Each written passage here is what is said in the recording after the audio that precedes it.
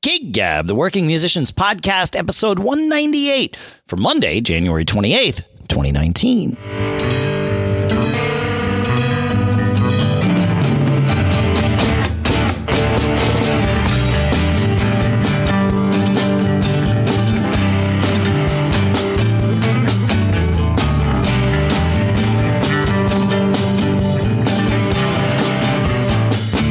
Folks, and welcome to Gig Gab, the podcast that's by, for, and about working musicians. Sponsors for this episode include ExpressVPN at expressvpn.com/giggab, where we'll talk about the deal you get and why you want to get it shortly here in Durham, New Hampshire. I'm Dave Hamilton. Here in Los Gatos, California, it's Paul Kent. How you doing today, Mr. Kent? Quite well, Mr. Hamilton. How was your weekend? My weekend was good. We finished our second run, if you will, of Hedwig and the Angry Inch. And it was, man, what a pleasure that show was to do. Of course, it just for anybody that's paying attention, yes, this is the show that I tried my hardest to get out of back in December, not because I didn't want to do the show itself, but because of the logistics and everything that, you know, that they were sure. asking for. The nice part was that they couldn't find anybody else, so they came to me at the last minute, which meant that because I knew myself, I knew even if they said, "Oh, don't worry, you don't have to come to these other rehearsals," I would feel like I needed to be there, you know, for the sake of the production. And I would have gone out of my way to do that and sacrificing other things that I really couldn't afford to sacrifice. So by saying no, I had no drive to go to those rehearsals because they weren't for me. And then it was, hey, the show's in like a week and a half and we still don't have a drummer. So here's the deal we can offer you today. And you really only need to come to 2 rehearsals and come and do the show. It's like, hey, that's what I thought the deal was going to be at first. So it all worked out really, really well. And the show, that show was so much fun because it's a show about a rock band. And largely, of course, about the singer in the rock band telling her story, his story, depending on your choice of gender pronouns. And they change throughout the show. So, you know, so we were on stage, we were part of it. We could see everything that was going on. And there was no, like, when I say there were no concerns about volume and level, I mean that, like, I've played rock gigs where I had to play quieter than I did for this one. You know, it wasn't like we intentionally played at an ear-splitting level, but we played at whatever level felt comfortable for us, and that was great in the theater. Oh, it's so cool. Yeah, it really was a blast, and the band was it was a kick-ass band for this. We really had good players, and everybody took care of everybody else. In fact, our last show on Saturday night, we had a couple of moments where, like, it really was us all taking care of each other. We got to the end of actually the first tune, which is a pretty heavy rocker, and our guitar player Ken looks at me and kind of points. He's like, "Hey," and I realized the tip of my stick had broken off, probably during the ending, and if I had hit the drum one more time with it, it would have would have gone through the head. Yeah, because that's what, that's the broken stick, it turns into a knife usually. And he knew that, right? He's a seasoned guy too. And so I was like, oh, cool. Thanks for having my back. And then 2 songs later, he starts the tune and it kind of vamps a little bit with this like country guitar sort of thing that sort of goes and we wait for some stage stuff to happen. And then I kick in the tune. And Victor, our other guitar player, about halfway through his little vamp of Ken's vamp, just holding this thing, he's like, "Hey, man," and I can see he's trying to get his attention. And finally he does. And Ken has this, oh crap, look on his face. He's got the capo on the 3rd fret instead of the 4th. So he moved it before anything kicked in and before any disaster happened. But it was like, all right, we really do have each other's backs here. Like, this is good. Like a real band. Yeah, exactly. It was a real band. And these things happen to real bands. They're real things that happen. And, it was just part of the show. It was like, yeah, there's really no fourth wall in that Hedwig show. But yeah, it was a really interesting show because we had these moments like, there were long moments of band silence where dialogue was happening and Hedwig was telling her story about, how she became Hedwig and this whole, craziness. And then, like a song would emerge out of this. And And most of these songs, not all of them, some of them were sort of tender, but most of these songs were pretty heavy hitters and had like big, monstrous, like rock endings. In fact, one ending had to last for probably 3 minutes with us just like a held ending. Yeah, like mayhem happening. 3 minutes? Yeah, it's the longest rock ending I've ever played in my life, and we had to do it every night. Like to the point where when we finished, I was spent, like, arms stiff, because you're just playing like, basically everyone's soloing with this cacophony while Hedwig's going through this, moment on stage, and the strobes are flashing, and it's just this sort of over the top thing. Playing at the top of our, like it's speed and volume and all of this. And then it finally dissipates. And what's cool is the next song has sort of a big ending that also dissipates into a moment where nothing happens on stage for probably another 3 minutes. And it's meant to be this very sort of awkward moment for the crowd, because Hedwig's just standing there in his underwear doing nothing. And the house lights are at full. Like, you basically might as well have work lights on, right? I don't think the work lights came on, but if somebody turned them on, you never would notice. It's just like full brightness throughout the entire theater. And it's this really awkward moment for the crowd, because the band and like no one on stage moves for like 3 minutes. And the crowd usually, most nights, the crowd would applaud and then stop applauding. And on Saturday, somebody started clapping again and then stopped. But Jason, who played Hedwig, would just wait until there was like many minutes of silence before he sort of moved on to the next thing, which was the last tune. And it was a cool moment because, there I was on stage. And I would just close my eyes and meditate for a few minutes until I heard Ken come in with the guitar riff to start the final song. But it was cool, craziness. So fun show to do. I'm very glad I did it. Hopefully we'll good. Yeah, hopefully we'll do it like again. Yeah, you've had quite a ride and kind of organizational conversations about that one. But glad it worked out well for you. Yeah, no, it was a fun show, and everybody involved, of course, was fantastic. The House Rockers had kind of a fun thing this weekend. We did our kind of yearly photo shoot. So I try to get our band's photos redone every year for a few reasons. One, just have some fresh things to send out to people. Two, if there's been any changes in our band makeup, I want to have the right guys in the photo. Sure. So that type of thing. So, but it's kind of a thing because I got to coordinate 11 guys on an off day. We usually do them on a Saturday or Sunday morning. I got to get the photographer lined up, and I got to get a place to do them. Right. So, there's quite a few moving parts to this. And lucky, I have this friend who's a great photographer. I mean, he's essentially a professional photographer who just happens to have another day job, but it's Richard Karras. He's such a good guy. I love that guy. Such a good guy. Yep. Yeah. So we know, Dave and I know Richard from our day job life. Richard's a techie guy by day, but he's a drummer. So he knows music. He knows musicians. He's, a huge kid of rock and roll, loves rock and roll. I mean, really lives for it. And he's an amazingly talented photographer. I mean, and when you say amazingly talented, just so people understand that don't know Richard, he's gone and photographed the Stones in recent years. So seriously talented dude. Yeah. Seriously talented dude. And so, Richard and I hang out a little bit, and we're buddies, and Richard sat in on a project I did once, and we got even to be better buddies. And I really enjoy using him, because he gets music and musicians. I notice a lot that if you just grab a photographer, someone who is competent with a camera, with professional gear, professional lights, oftentimes if they don't know musicians, especially in live photographs, things come out kind of flat. I mean, they're technically, they're focused, clear photos, but the moments that make a musical endeavor really cool or make a musician really resonant are different things than someone who knows musicians. At least to me, I find that, they know what to look for. But in these post pictures, it really helps because, Richard did smart things, like he brought in some music and had some cool music playing when the guys arrived.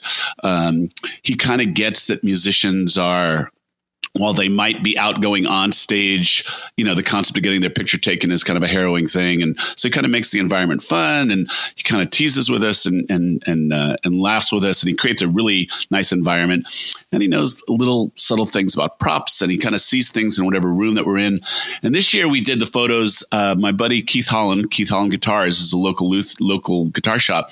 They have a nice studio in the back where they do like performances and recitals and that type of thing. And he let us use that room to take our posed pictures. And then we went outside and took some candid pictures. But it was just a really nice environment. And I'm really happy. I posted a couple of them on the House Rockers Facebook site so far that are, the first couple of ones that are coming out. This is the 20th year of the House Rockers. So I'm like revamping our logo to get a special logo to put on t-shirts for the 20th year. Yeah. A new photo. Yeah. We just launched a new website. So like a lot of those marketing things, are going on to do the best that we can to continue to put forward a fresh image, an exciting image. But the thing about photographs that I thought were interesting, if you were to look at like 100 semi-pro cover bands, you would have a very high percentage of them on the train tracks against a brick wall. Totally. Yep. Guys trying to look a little tougher than they probably are in their day job. There's kind of a theme to what people think are typical band photographs. And the really valuable conversation that I have with Richard about preparing for the House Rockers is, we're an accessible bunch. We're not trying to be something that we're not. In general, they're not very stoic photos. Although if you look at the photos that we had, one of our guys was probably out a little too late the night before, and you can kind of tell which one he is in our band photos. It happens, yeah. But even at that, it just kind of like mixes in that it's, because I include Bill, our sound guy, in our photos. So it's 11 guys in the photos. Yep. And, kind of is what we are. I mean, you kind of get that. I think you get that reality. And the keywords I express to Richard is, we're a big band, so we should leverage the fact that there's so many people in the picture and kind of, make it look big. And, we are quite close. And, our vibe on stage is kind of about a close knit group of guys who are experienced musicians who just kind of grip it and rip it. And that, so not a lot of hardcore pose stuff, a little bit more natural, relaxed, definitely not a lot of glaring, sullen, you don't need that stuff. Moody thing. That's not your image, right? That's not us. That's not you. Some people might be really good at that. If that's your truth, sure, and you can make that come through in a picture, all the more power to you. I find that a lot of bands try to make that their truth, but it's not their truth. I mean, it's quite a bit different, Metallica glaring into a camera than it is, guys who are, CPAs and dentists during the day, that's just not their truth. Although the guys in Metallica seem like they're pretty accessible guys too. Like they seem pretty straightforward. Yeah. They're not moody dudes. Yeah. Yeah. Yeah. Anthrax, pick your middle band, right? No, I know. Yeah. Of course. Yeah. Or pick your 80s, emo band or whatever, like freaking The Cure with Robert Smith, like that, that whole vibe is. That's an image. That's a very cultured, cultivated image. And, they do that but remember, that's in everything that they do. And actually, I think that's my point of all this is to me, the key to a successful band photo is if it accurately portrays what your brand is about. If your brand is about fun, then it's fun. If your brand is about, hardcore, metal, get your yayas out type stuff, then that's your vibe. If that comes through your photos, if your band is a band that wears coordinated costumes or stuff like that, do that. Are you smiling? Photos. Yep. Yeah. Yep. But I think thinking about those things is really helpful, but it's an uncomfortable thing. Like I said, like we've talked about, like you can be a musician and have one persona on stage that is, something that comes out of you in a very real way when you're on stage, but it's not you off stage. Can you capture that on stage person when you're not on stage, just taking a picture of a person? Right. And that sometimes just takes some work, and a really good photographer will get that out of you is the thing. Yes. Totally. I find good photographers are psychologists. They kind of have to be. Well, they know that the pictures will come out better, and therefore, people will be happier with their work if you're more relaxed. If you can get out of your own head. That's really what it comes down to when you're having your picture taken. Is you need somebody to distract you so that you can just be you. And there you go. We had one picture that we took. So I always take a formal picture because, when people want to hire us for a wedding or a formal event. And so we had this one picture. So all 11 of us in suits, and we're kind of in a row. So if you can picture 5 fanned in one direction, 5 fanned in the other direction, but we're really close in. Right. And I am convinced Richard was messing with his camera to leave us really close in for an really uncomfortable amount of time. We were really close in to get a certain vibe out of us because he's just that darn smart. Yeah. And so the picture comes out as like, yes, we're wearing suits, but we're not stiff. We're having fun. And, all the jokes you can imagine were being made. And, of course. Yeah. So, it was kind of a cool experience. I'm really happy with the way that the first few ones that he shared with me have come out. I posted one on the House Rockers Facebook page, and it's getting a lot of good comments. We had one where we went out onto a street right outside the music store, and he just said, just walk towards me, carry your instruments. And the color's nice. The vibe is nice. The freshness is nice. And so I think it does a lot to connect to our brand. Yeah. That's awesome, man. Yeah, I saw a couple of those pictures. They look fantastic. Yeah. Richard's great. Yeah, I knew exactly who took them as soon as I saw them. It's like, oh, yeah, okay, yeah. Speaking about bands and brands, what did you think of our conversation with Dan Medlin last week? Man, I love chatting with him. He is obviously a really smart dude, really driven dude, understands who he is and, how he and his band are perceived, like talking about image, right? He knows exactly what they do. I loved his comment about, singing Copacabana every night and just making it his favorite song, at least while he's singing it, that whole thing. It's just like a lot of self-awareness and a lot of drive is, I think, the key to their success. And he understands what's going on, and that I think that's really important. To have that, it's part of that self-awareness, but it's also clearly intentional for him to understand, okay, yeah, look, we need to have a stage. Let's think about this. Let's be present when we're making this decision. Okay, yep, this is what we want. Now it exists. Let's go get it. Now we'll have it. And, all that stuff. Really smart, dude. Yeah, I agree. The thing that surprised me the most was the comment about going out and getting corporate gigs. I really thought, I know Dan a little, it's not like we hang out all the time. Sure. And I've been on a couple bills with him, and this focus comes off him. And I really thought that he was much more proactive and aggressive. I asked him that question, like, do you knock on doors of local companies and make sure they know who you are? And when he kind of backed off of that, I was really surprised. And so the net was if your band is good, if your band looks presentable all the time. I loved he was saying about, for him, no jeans on stage. Yeah. Don't look like, but also don't look like a waiter. Right. So look like you're worth the money that you're asking for. That was it. That's right. Yeah. Yep. And also, pick repertoire that will work for corporate gigs, look great, play great. And that's the essence of, what you and I have been saying for almost 4 years here. I mean, that's the basic things. You take your ego out of it. You put on the right clothes to perform. You play the music that will get people happy and, get them to pay you. I mean, that's the core of what makes for a good career, trying to sell a cover band, into corporate parties, It actually is that simple. I mean, and I was surprised. I think there's more to it, though. I think he is a natural and also ruthless self-promoter, right? Mm-hmm. And so I think he may not realize quite the amount of promotion that he does. I truly believe his answer was sincere when you asked him, are you aggressively going after this? And he says, no, it just comes to us. Well, I don't think this is one of those, if you build it, they will come sort of things, because there's plenty of other places that they could go to get the corporations could go to get their entertainment needs handled.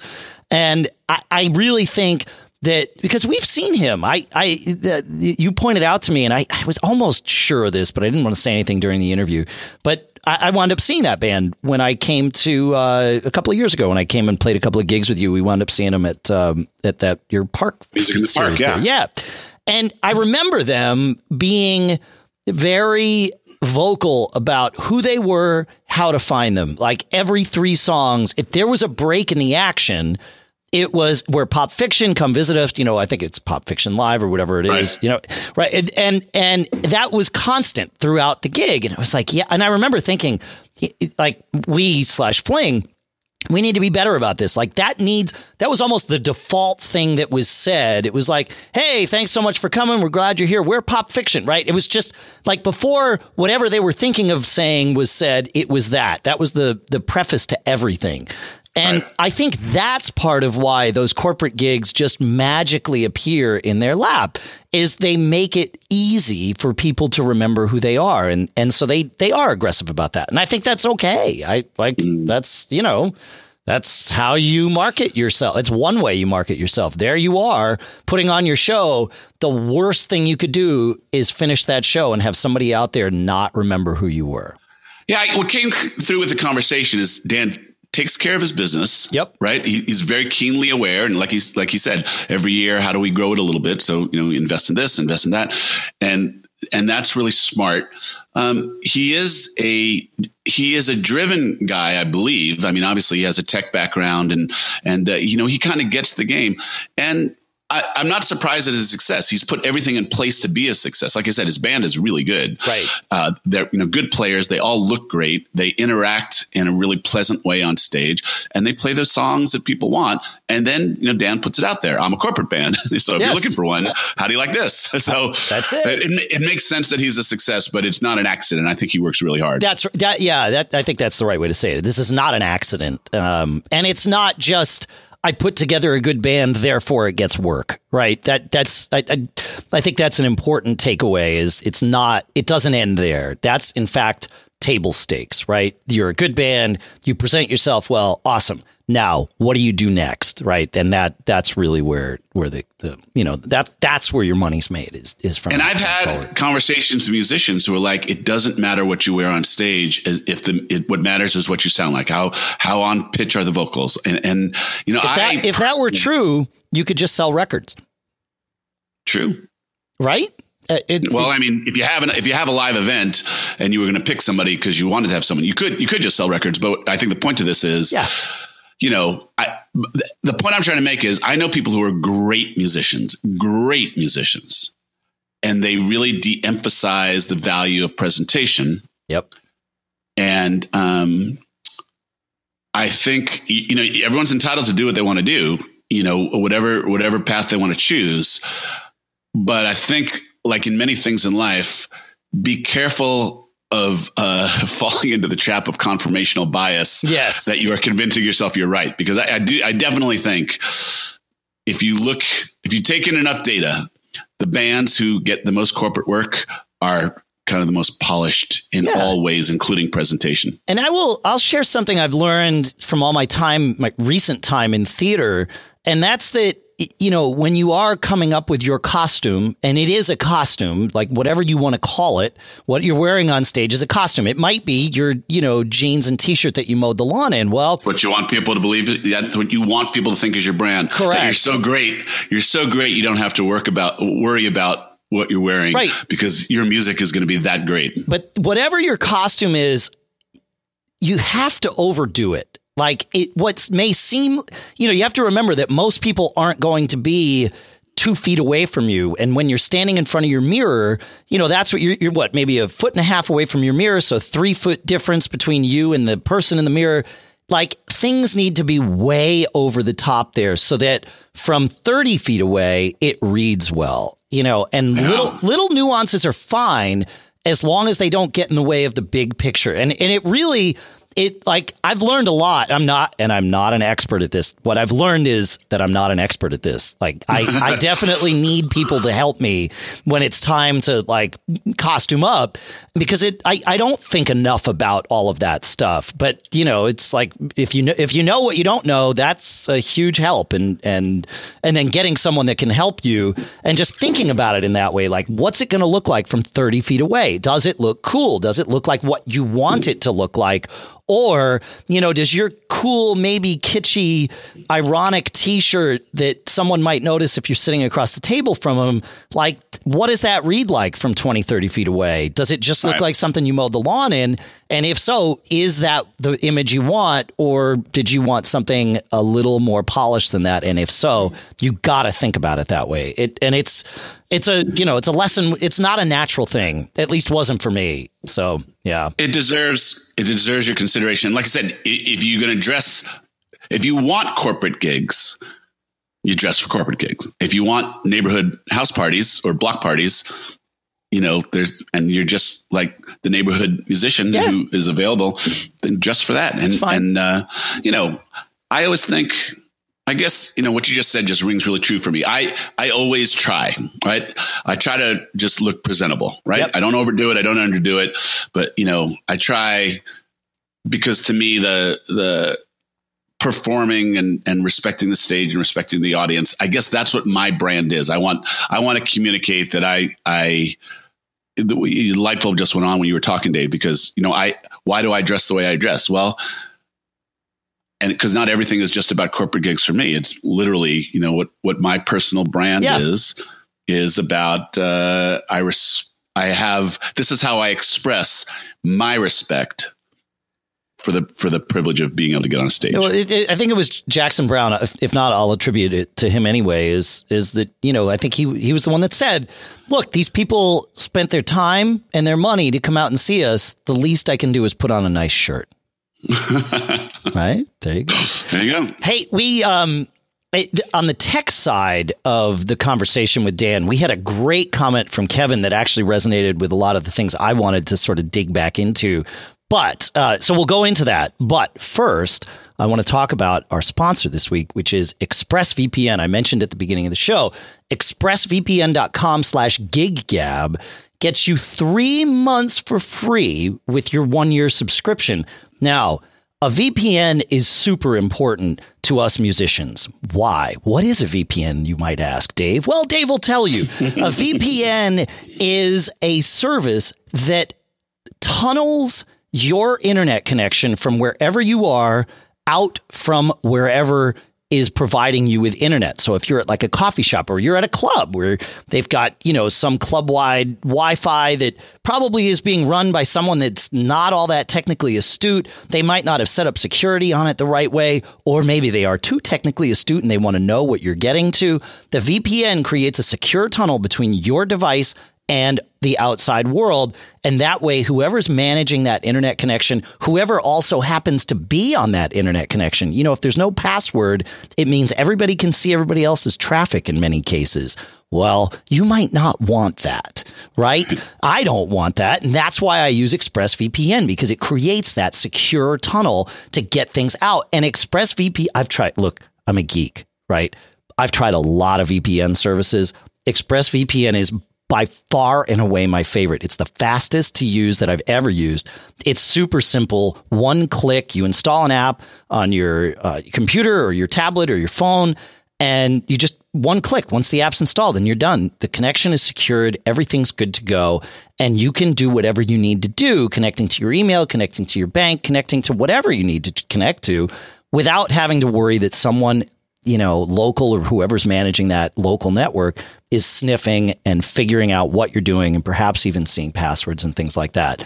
And protecting yourself with ExpressVPN costs less than $7 a month. You've got to check it out.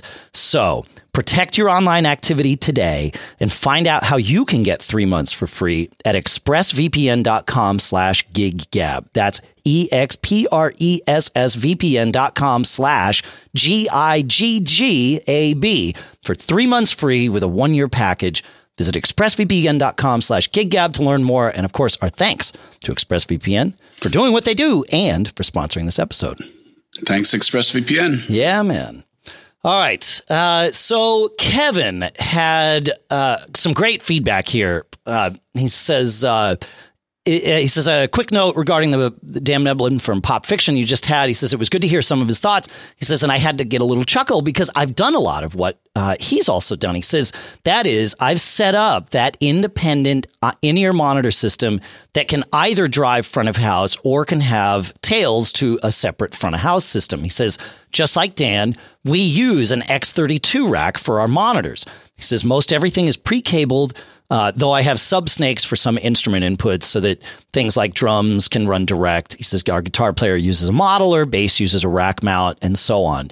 He says our drummer has internal mics in his kit, and we have a sub-snake for him to feed back to the rack. Super smart stuff. And, I like, as Dan was explaining this, it made so much sense to me. The idea of no matter what stage you're on, you plug your stuff into your rack and your monitors are exactly the same as they would be anywhere else, because you're using the same gear to do that. And then if someone wants to go front of house with a separate system, well, they can take splits on those feeds, and having that all set up and ready to go. I was thinking actually a lot about you, Paul, as this came to mind. I mean, I definitely want to do it for me, but you're always talking about how when you do these festival gigs, it's a disaster trying to get set up and get a good monitor mix and all of that stuff with it, because you're dealing with someone that doesn't know your band potentially, and a system that isn't your system. There's no reason it can't be your system, right? If you kind of split things this way. And the cool part is you don't have to split things, right? You could use that X32 rack as your front of house system when it's just you doing sound. And then if somebody else, like I said, if somebody else wants theirs, well, you've got the tails for them and they're good to go. But it makes life way easier. I think this could make a huge difference for you. Now, I say that knowing full well, having experienced, the house rockers and being on stage, I know some of your guys don't use in-ears yet. To do this right, I think in-ears are almost mandatory. I mean, I guess you could run it with wedges this way, or a mix of wedges and in-ears, but in-ears would make this super easy, because even when you're on a strange stage, you don't have to worry about, what are we going to use for monitor wedges, or how do we tune them? You don't have to worry about any of that. You just put your ears in and you're done. There's no feedback to worry about. None of that. Right. But that also solves any volume problems you might have with stage volume, which I might think the house rockers might find an issue with that. What are you saying, Dave? You're the loudest band on stage I've ever played with, but I don't know what that means. I don't know. I've only played with a few bands, so I don't know. Yeah, and the funny thing is, I wonder why we're the loudest. I know we have. It's your keyboard player. It's Nick. Oh, wow. Yeah, no. I mean, think about it. He's got 3 monitor wedges for him. He's got one at his feet, right, that I think just has vocals. And then at least when I was playing with you guys, he has 2 in the air that are like 10 feet away from him, blasting his keyboards and perhaps anything else back at him. And that was what made things super loud on stage. Interesting. Yeah. It's just I always thought it's the horns trying to get above the drums so they can hear themselves. But most of your horn players use in-ears, don't they? Only 2 of them do. Oh, interesting. I thought they all did. And not the trumpets. Oh. These guys are going to deafen themselves, man. Like, that's the other thing about in-ears, right? And I don't mean to get all preachy here, but like, save your hearing, use in-ears. Let me preach a little, So Russ bought some West-Tones when he was down at NAMM last week. And so Russ wants to give it a try. And one of the trumpet players has expressed an interest in wanting to give it a try. So I think we'll nudge there. I think Nick, again, he's just so into his ambient. I get it. It's different. There's no and this is the problem for anyone that is moving, that has been playing for years and years and then moves to in-ears. It does not sound the same. There's just no way. And there are effects boxes that you can put in that kind of give you a little more spatial, ambience to that. You can hang ambient mics to blend that in so that you're doing it, but all at a lower volume. But no matter what you do, it does not sound the same as when you have a monitor wedge, 3 feet, 10 feet, whatever, away from you.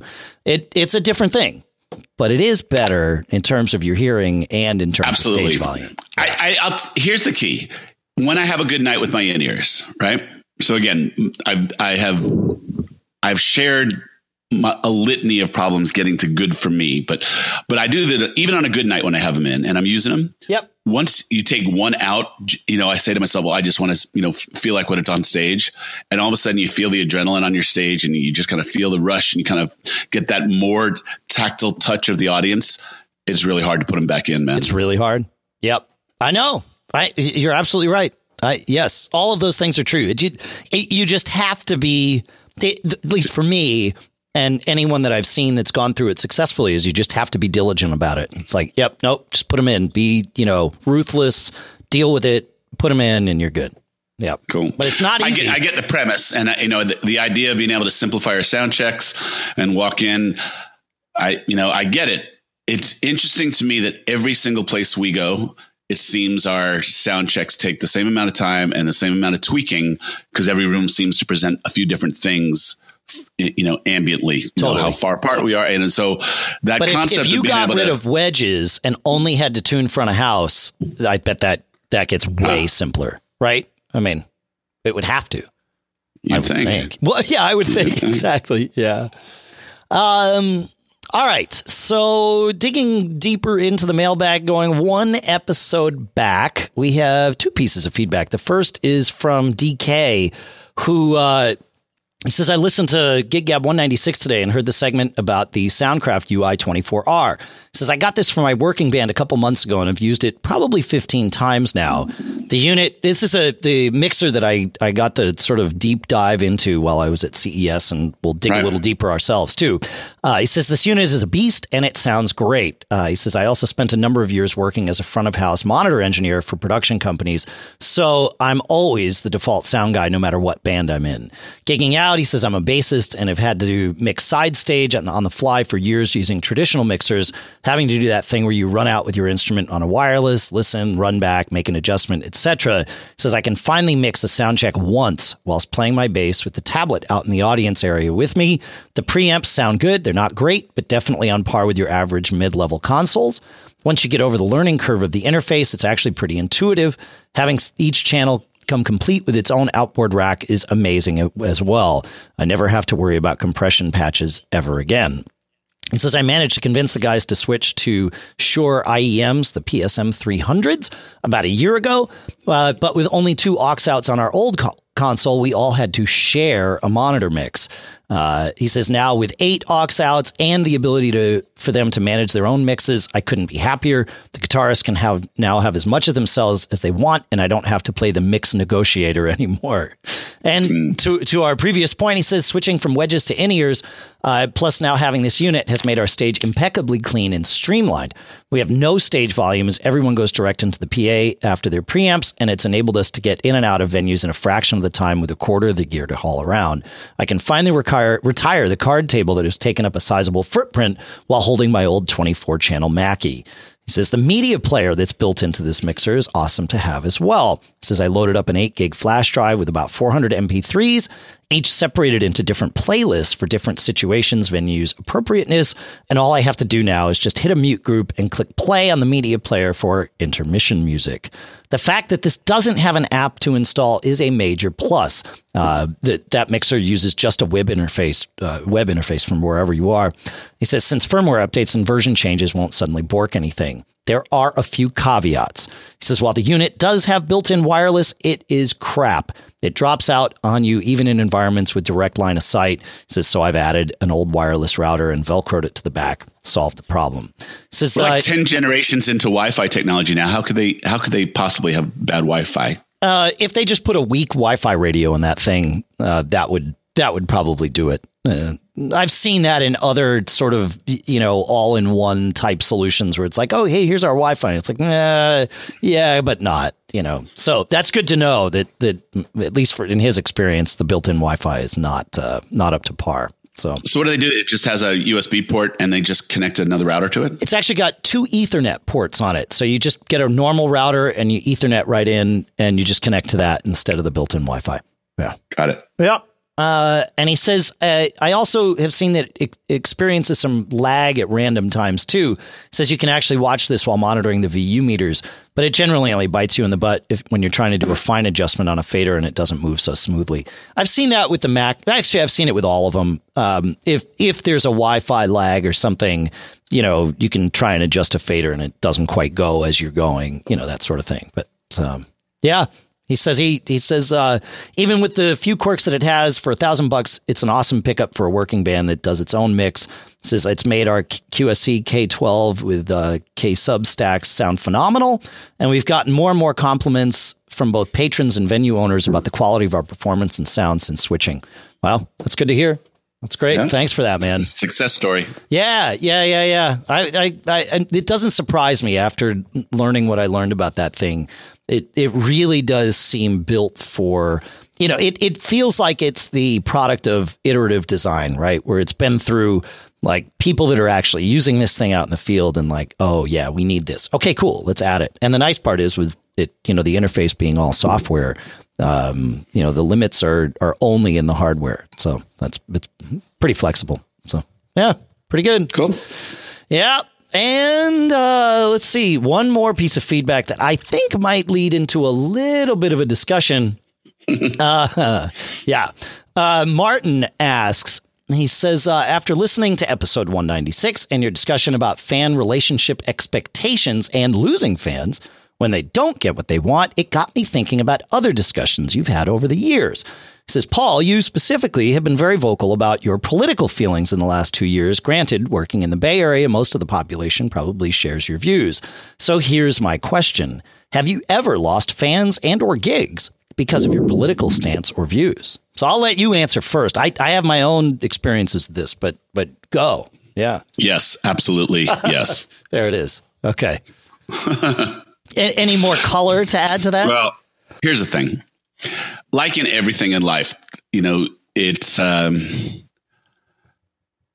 everyone here in the United States is probably thinking about politics to some degree. It's in our face. The genie is out of the bottle. Sure.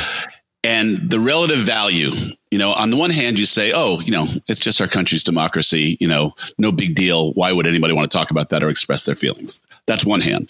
The other hand is, unless it's the right place, you're probably not changing any minds.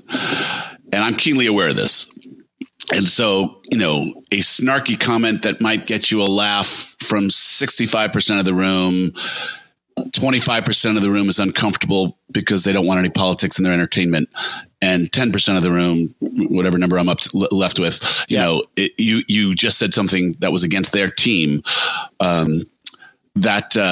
I don't know. Sometimes it feels, again, it's like the same conversation to me as the first conversation we had today about your photo. I guess in all these things, you get to decide. As a musician, we are basically all small businessmen, and you get to decide on every decision you make. How does it affect your brand? Is your brand that you're that smart ass guy, that keenly awoke, artistic guy who your art is where you express your views of the world in all ways? Are you worried about losing customers and losing fans, and you're going to conduct yourself that way because your truth is I play music to put food on the table? I don't think there's a wrong to this. I don't think there's a right to this. I think it's but some self-awareness is important. That's it. Yeah. That's it. Self-awareness. Yeah. And so I when something comes out,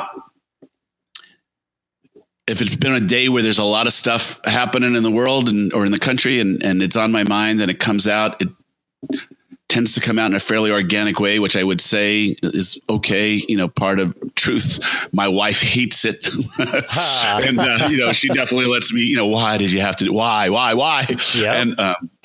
And, there's a lot of people who think that they don't want any politics in their entertainment. There's a lot of people who are just really numb from the amount of politics in their life all the time. I get that as well.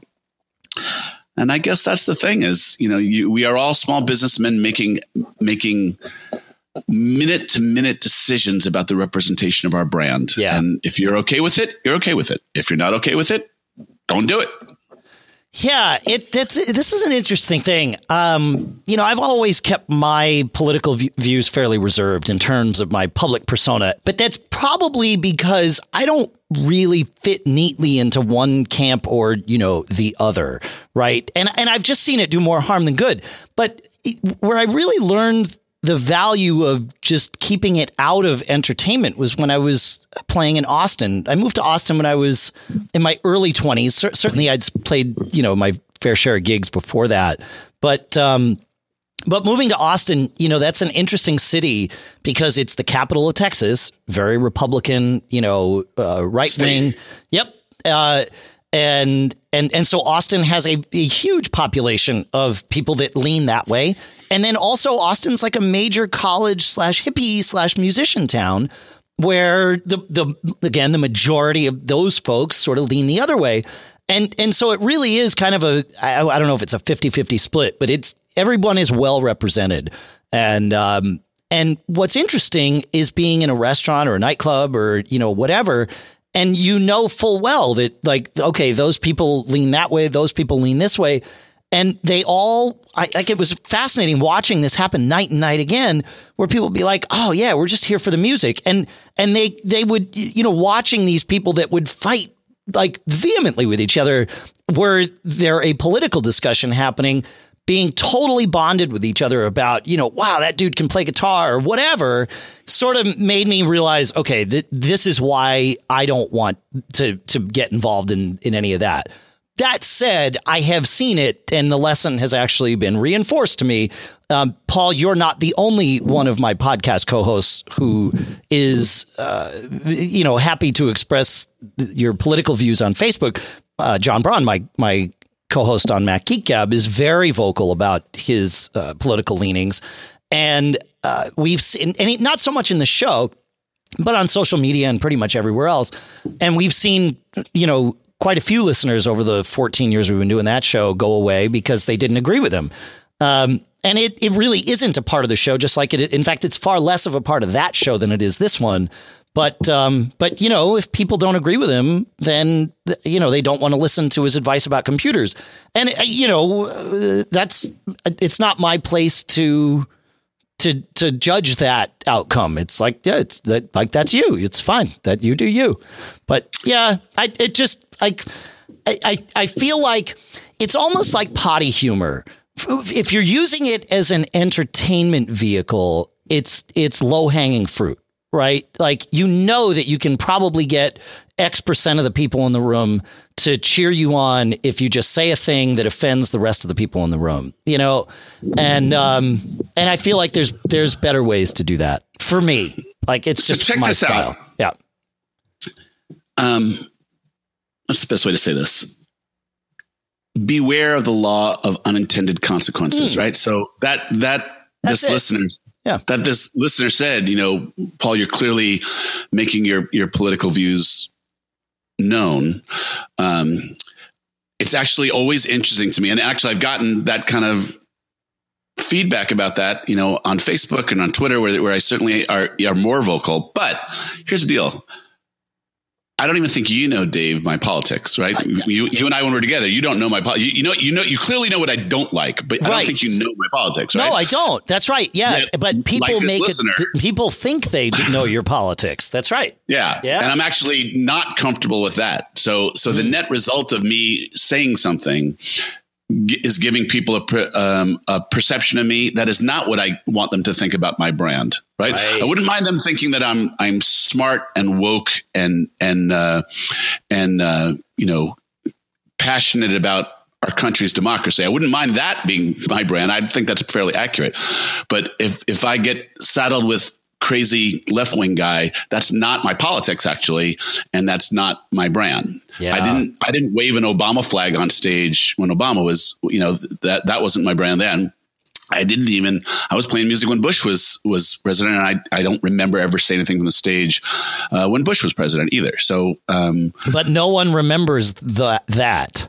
You know what I mean? Like, no one in the room, if you happen to make a comment about Trump, our current president here in the U.S., that it's very easy for people to jump to a conclusion that it sounds like might not be entirely accurate about you. And there's your unintended consequence. And that's it. Yeah. It has gotten away from me to a certain degree. I think it's sad that that there can't be those conversations. I think I'm very keenly aware it doesn't make everybody happy. I do want to make everybody happy with music, though. And so, it's, is the best thing stay away from it entirely? My gut tells me that you should be able to say anything in a tasteful way. And it just doesn't make any smart sense to alienate anybody who is paid to see you play music. That doesn't make sense.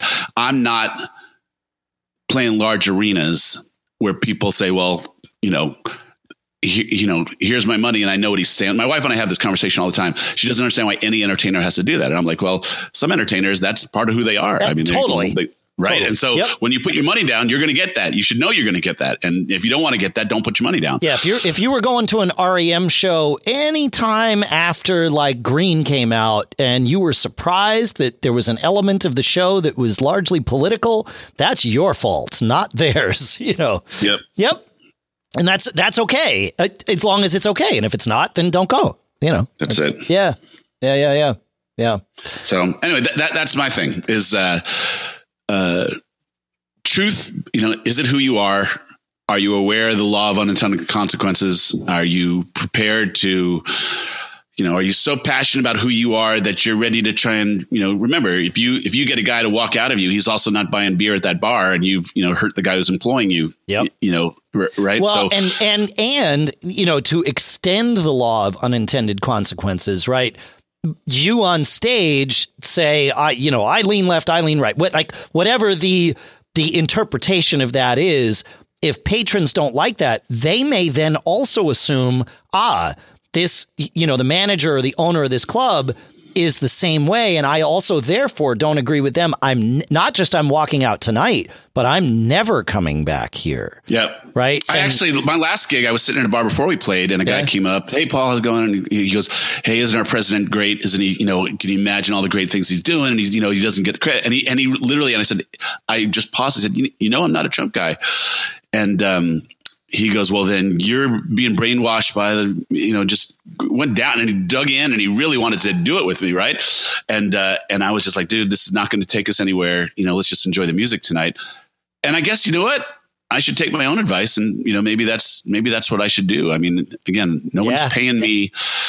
So I guess the extract from that is we're here to enjoy some music tonight. I'm an intelligent guy and I do have an opinion about this.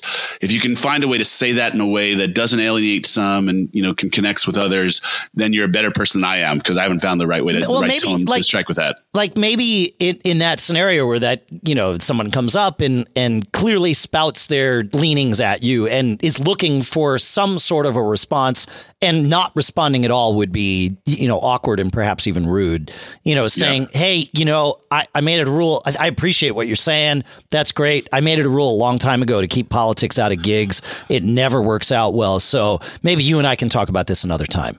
There you go. Right? You're such a diplomat, man. It's just, I don't know. I'm good at spewing BS is what it is. I don't know. Like, we're not going to have this conversation and I'm not going to offend you that we're not having this conversation. That's the goal, you know.